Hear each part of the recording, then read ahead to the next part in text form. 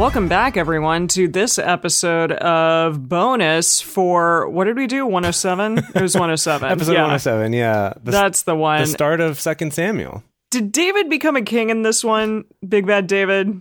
Did he become a king? Kind of. We're kind of there. He's slowly garnering power and kingdoms and people who support him. Remember, he's like leading this sort of faction of part of the kingdom of Israel, or like part of the whole group. He's just the Judah portion of it, and then the rest are under the control of Ishbosheth, whose name I just love saying, and so it's stuck in my head. Ishbosheth. Well Ishbosheth. Done. Yeah. Yeah, but he'll definitely become king eventually. Yeah, so at the end of the chapters that we read, we learned that David has like a gajillion wives. All right. Yeah, I didn't realize. Yeah, I didn't realize like how many wives people can have. So I looked this up, and apparently the Torah places limits on the number of wives a king could marry. Oh, is this a really? thing? Yeah, really. Okay, good. I'm like, I probably read this at some point and then forgot, but apparently I didn't because you two are surprised. Was this in the same section about him not also having more than a certain number of horses and stuff like that? Oh, doesn't that sound familiar? That does sound familiar. That sounds like that's something out of Leviticus or Deuteronomy, maybe. But specifically a king? Yeah, yes, I remember the limits on kings. horses. Yeah, there was they must have known a king was coming then. Oh. Well, but yeah, also with point. Deuteronomy, there was that discussion of this was probably a book that was actually written after the fact, but written as though it was written beforehand. And so we have more of this context of maybe there is a king and now we want to rein him in because he got too many horses. Too many freaking horses. Okay, well, guess how many kings, how many wives a king can have? A king can have, oh yeah, guess. 20. I'm going to say 20. Okay. I'm going to say 100. Okay, it's definitely not 100. Jace was very close. It's 18. Oh. Really? 18's a random number. Yeah. I don't know Hold why on. 18. Hold on, though. Does that include concubines or is that just wives? It's just wives. Okay, all right. It's just wives. Now, okay, this is a bit of a spoiler alert, but apparently, and we don't know with how many women, but David had 91 kids, Whew. which is just mind-blowing. That's a Wow. lot. So, yeah, it was interesting because I wanted to know, like, why he decided to have all these wives. I guess it was just because he did. Well, you're the king, right? Yeah, I'm going to do There's it. nothing to stop you from having as many wives as you want. Why wouldn't you? Yeah. No, there isn't. Yes. there Combined isn't. with that gives you political opportunity if you can be like, hey, I'll marry your daughter in exchange for yada, yada, yada. That's true. Yes. You know, it's just all the opportunities to gain more political power, forge political ties, or it seems like to stick it to the fallen kings that you've defeated by Yes. taking their wives or their daughters or sisters or whoever it is. There's a lot of reasons to collect wives if you're a king. Yeah, there you go. So many reasons. So many reasons. Okay, so this specific website, Chabad, I think, CHABAD.org, was talking about the Talmud Yes. a lot. Yeah. So Abigail is named in the Talmud as one of 7 prophetesses prophesying that David would later become king, and then foreseeing a future blunder, which I'm not going to say. You two probably know what I'm talking about, but I won't say it in case it's a spoiler. Okay. But involving a different wife. And so I didn't realize this, but Abigail is the future mother of Kilav, which is one of only 4 people in all of history who died completely without sin. I got some questions Like, about that. According to rabbinic literature, or like that's... I guess, according to the Talmud. So, Wow. yeah. Fascinating. And it's Yeah. funny. It's funny because this says the Torah prohibits a Jewish king from having many wives, but it's like, but 18. 18 is yeah. not many. That's reasonable. Yeah. Yeah. So I don't know. I don't know like how you become a person who dies completely without sin, but Abigail, who was also named one of the 4 most beautiful women in all of the land and all of Earth, of all time. That's what it says. She was considered by our sages, I don't know what they mean by that, to be among the 4 most beautiful women of all time. Well, this reminds me of the stuff that shows up in the rabbinical literature about Rahab. I was just going to ask if Rahab's on that list. This kind of kind of fan fiction level of even just saying the name of Rahab would make a man orgasm. Well, that's what it's saying. It's like David saw her thigh. Just a glance at her thigh, David was prepared to do away with her husband so that they could marry. Did we get that part of the story? That Abigail flashed him some thigh? I thought she just flashed him some wine. Yeah, I don't recall that. And also it talks about the fact that Abigail was righteous and like said, you don't need to kill my husband because he's going to die eventually. So she was profiteering, being a prophet in that way. But yeah, that's cute. She's being a prophet, not he's going to die soon. Wink. Don't even worry about it. I got this covered. Well, that may be what it is. But yeah, so this was a good thing because he married her legitimately soon after Nabal's death by God's hand, maybe Abigail's. But David praised her highly for having righteously forestalled him from a grave sin, both of murder as well as that of laying with a menstruous woman. What? A menstruous and I'm woman. like, I'm sorry, where? How much fan fiction have we added to this? In this, I don't remember. There's a lot of stuff that gets added in the rabbinical commentaries. I will say apparently. We have found that before in these bonus episodes that it's like these tie-ins, these movie tie-ins that add just a little bit of backstory. Yeah. Absolutely. So that was a tangent, but yes, there you go. Yeah, I mean that's actually kind of a little bit of a transition into what I was trying to look up today, which is about both the timeline of this, but also like who probably wrote this, like a little bit more about that. And there's something that we talked about way back in Genesis, which was these different like biblical sources that scholars tend to attribute, not like specific people, but they have like names for them. So there's 4 of them. This is called the documentary hypothesis, that specifically the Pentateuch, so the Torah, but then also the other books, this gets applied to it as well. But there's 4 sources that they call the Yahwist, the Elohist, the Deuteronomist, and the priestly source. Yes, we've talked about this before. We've talked about it, and I never quite understood it. So I wanted to look that up and understand a little bit about what this is. Yeah, I have no idea what that means. Right. So basically, it's just that there's these 4 different sources that according to the documentary hypothesis, which is not the only hypothesis about the writing of the Bible, which I'll talk about in a sec, some other ones. But basically, there are 4 different sources that were written by different people or groups of people at different points in time that then later were joined together and sometimes edited by people called the redactors, which is just a cool. I see. I'm imagining that's a cool sort name, of like a podcast name or something. The redactors. That's a good podcast name. We just need to come up with the content that goes in that podcast. Yeah, like what is this podcast about? I don't know. I have a great name for it though. Yeah. Okay, so basically it's that according to this theory, the Yahwist source, it is named the Yahwist because it's the one that uses Yotewaheh or Yahweh as the name for God. And so that's kind of its like identifying mark. So when you see that in the original, it's like, okay, that must have been that source that called Yahweh that. And that's believed to have been the earliest of the 4, which is around 950 BCE, which puts it very close to where we are right now in the story of King David, because King David is anointed in like 1040 something, I think. So this is all kind of around this time that first source who wrote some of the first pieces may have been writing those. Okay. And then the next source is the Elohist, which is characterized by calling God Elohim instead of Yahweh, and deals more with like the kingdom of Israel rather than the Yahwist, which is more about the kingdom of Judah specifically. And that would be 850. So we're like 100 years after the Yahwist. And then the Deuteronomic source, or the Deuteronomist, as it's also called, is characterized by being more sermon-like and is more concerned with law which would have been another 100 to 200 years after the Elohist. And then the final one's the priestly source, which is more of a formal style and is concerned more with priestly matters. That's thought to have been written in like 550.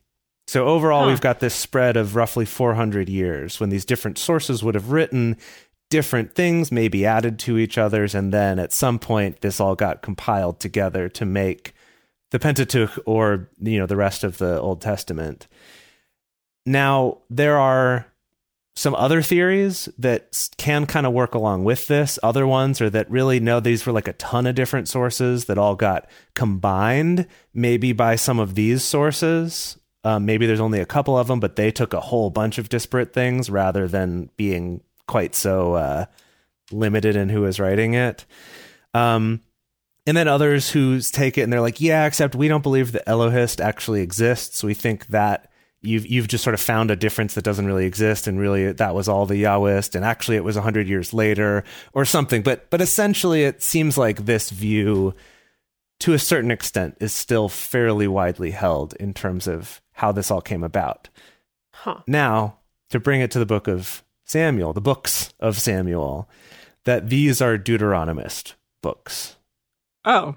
That even though they were written in the time of the Yahwehist? The most Yahweh? No, I guess so. If you're going to go with these numbers, what it means is that the Yahwist was writing around this time, but that who wrote this story down probably didn't write it actually till a few hundred years later when the Deuteronomists were writing this stuff. Does that make sense? Okay. It's all a little bit wishy-washy here. But basically this book is believed to be the Deuteronomist history, which includes the book of Deuteronomy, but also includes Judges, Joshua, Samuel, and Kings, that all of those were written by potentially one person who is the Deuteronomist. Whoa. Or maybe a small group of people, according to this theory, right? That actually all of these were written around between 630 and 540 BC. So almost 500 years after this stuff has happened. Wow, goodness. That apparently during that time, which I think, oh gosh, I should have written this down, but I think is when the kingdom of Syria was the one that was in power in their area. I could be totally wrong on that. But anyway, that it was scholars at that time trying to like understand what was going on in the framework of their Jewish tradition and things like that, and the histories that they knew about. And so they actually wrote these histories out at that time. Anyway, wow. Wild stuff. But that is pretty wild. Really interesting. But I think that should hopefully help us in the future when we look up books and it's like, oh, this is mostly from, Yahwist and priestly sources. I'm hoping we might have a little more of a sense of like, okay, I kind of know what that means. That the Yahwist was earlier and more focused on the kingdom of Judah, and then like the priestly was much later and is more about the priests, and the Deuteronomists are more about laws, and they were kind of in the middle of those. So anyway, that was kind of some fun stuff that I found about that. All right. Yeah. Cool. Yeah. A lot of information. I found some more information about Abner, our good buddy. Little Abner? The son of Little Abner. Ner. Yeah. Yes. Okay. So that's actually right where I'm going to start today, is that he's often recorded as Abner ben Ner, which means, the ben Ner meaning of son Ner? of Ner. So But then Ben-Hur is the son of her? No. Oh, maybe. Well, I don't think Ben-Hur was Jewish is the thing. Oh, okay. Right. So, but the thing is, though, that the name itself, Abner, also translates to my father is Ner. So I see. it's So like it's like what? Okay. My father is Ner of Ner. Of Ner. Yeah. He really wants to drive home that Ner is his dad. He's really name dropping Ner. I'm assuming I guess Ner must Ner have is been a awesome. celebrity. Yeah, he was awesome. He must have been popular at the time, but not anymore. Yeah. Because we don't know about him. Yeah. So a couple of things that I thought were interesting that I found out about Abner. If you recall last time, he was fighting on the side of Ishbosheth, and then he was accused of sleeping with one of Saul's concubines. Oh, right. That was Abner. Okay. Yeah. Yes. And that was part of why he was like, screw this. I'm gonna abdicate. Sorry, not abdicate. Desert you, and I'm gonna switch sides and fight for David now. a nuance that we probably didn't pick up on is that apparently this implication of him sleeping with one of the concubines casts him a suspicious light that he might be trying to go after the throne also. Now, I don't know how the corporate ladder works, going from sleeping with a concubine to sitting on the throne. To becoming king, yeah, that seems like a really giant lateral or giant move up. But maybe, that's kind of the long con is like you slowly seduce all of the former concubines and get them on your side. And then the wives. And they're like, Saul, you don't want to be king anymore. You hate this job. Well, this was after Saul's already dead. At David, this point, Ishbosheth. He's on Ishbosheth. Ishbosheth, yes. Get the heck out of here! Right, or is it that all the people of the kingdom see him going around with all the same concubines, and they're like, I remember the king being with all of them. This guy must be the king, right? Something like that. The entourage has converted to him. Now, if you recall, Abner decides to switch sides, start fighting for David instead, and David cuts him a deal of, yeah, okay, I'll take you back, but you got to get Michal back, my former wife. Right. That was taken away from me. And I found this really funny image. I'm going to share my screen with you. This is also from like a medieval illustrated manuscript of this particular story in the Bible. Listeners who can't see this picture, it's a medieval manuscript, and so Abner's the one in green here in the middle. He's kind of got Michal by the shoulder, and he's leading her away. The illustration makes it clear that this guy standing to the left is her former husband that she was taken away from. Paul, the one who was crying. And what I think is so funny is Abner's just kind of got this shrug expression. He's just like, what can you do, buddy? Sorry. Yeah. He's like, she's mine now. Yeah. Anyway, if you listening want to join our Drunk Bible Study fans and fellowship group, I will post that in the group once this episode is released. So I thought that was kind of funny. A couple of other interesting things I found is that, as you'll also recall, Abner died last episode. Yes, he was betrayed. Yeah. Sad-ish. Yes, he was assassinated by the brother of the guy who he killed. Yeah. By sticking his sword. The blunt end of his spear. Yes. Yeah, I still don't know how that worked, but Anyway, so the tomb of Abner is a significant site. Oh. And yes. Why though? And, he wasn't that big a deal in the story. Well, I thought you were about to say in the comic. Yeah, he wouldn't be that big of a story in the comic either.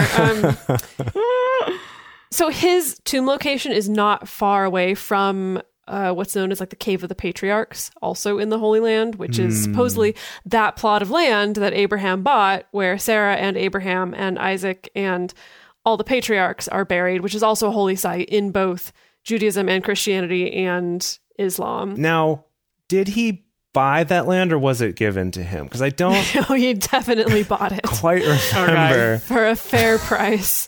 That's a whole other thing we can get into some other time. But what's funny and actually I think really cool about the Tomb of Abner is that there's a long history of documentation of people making pilgrimages and visiting the Tomb of Abner.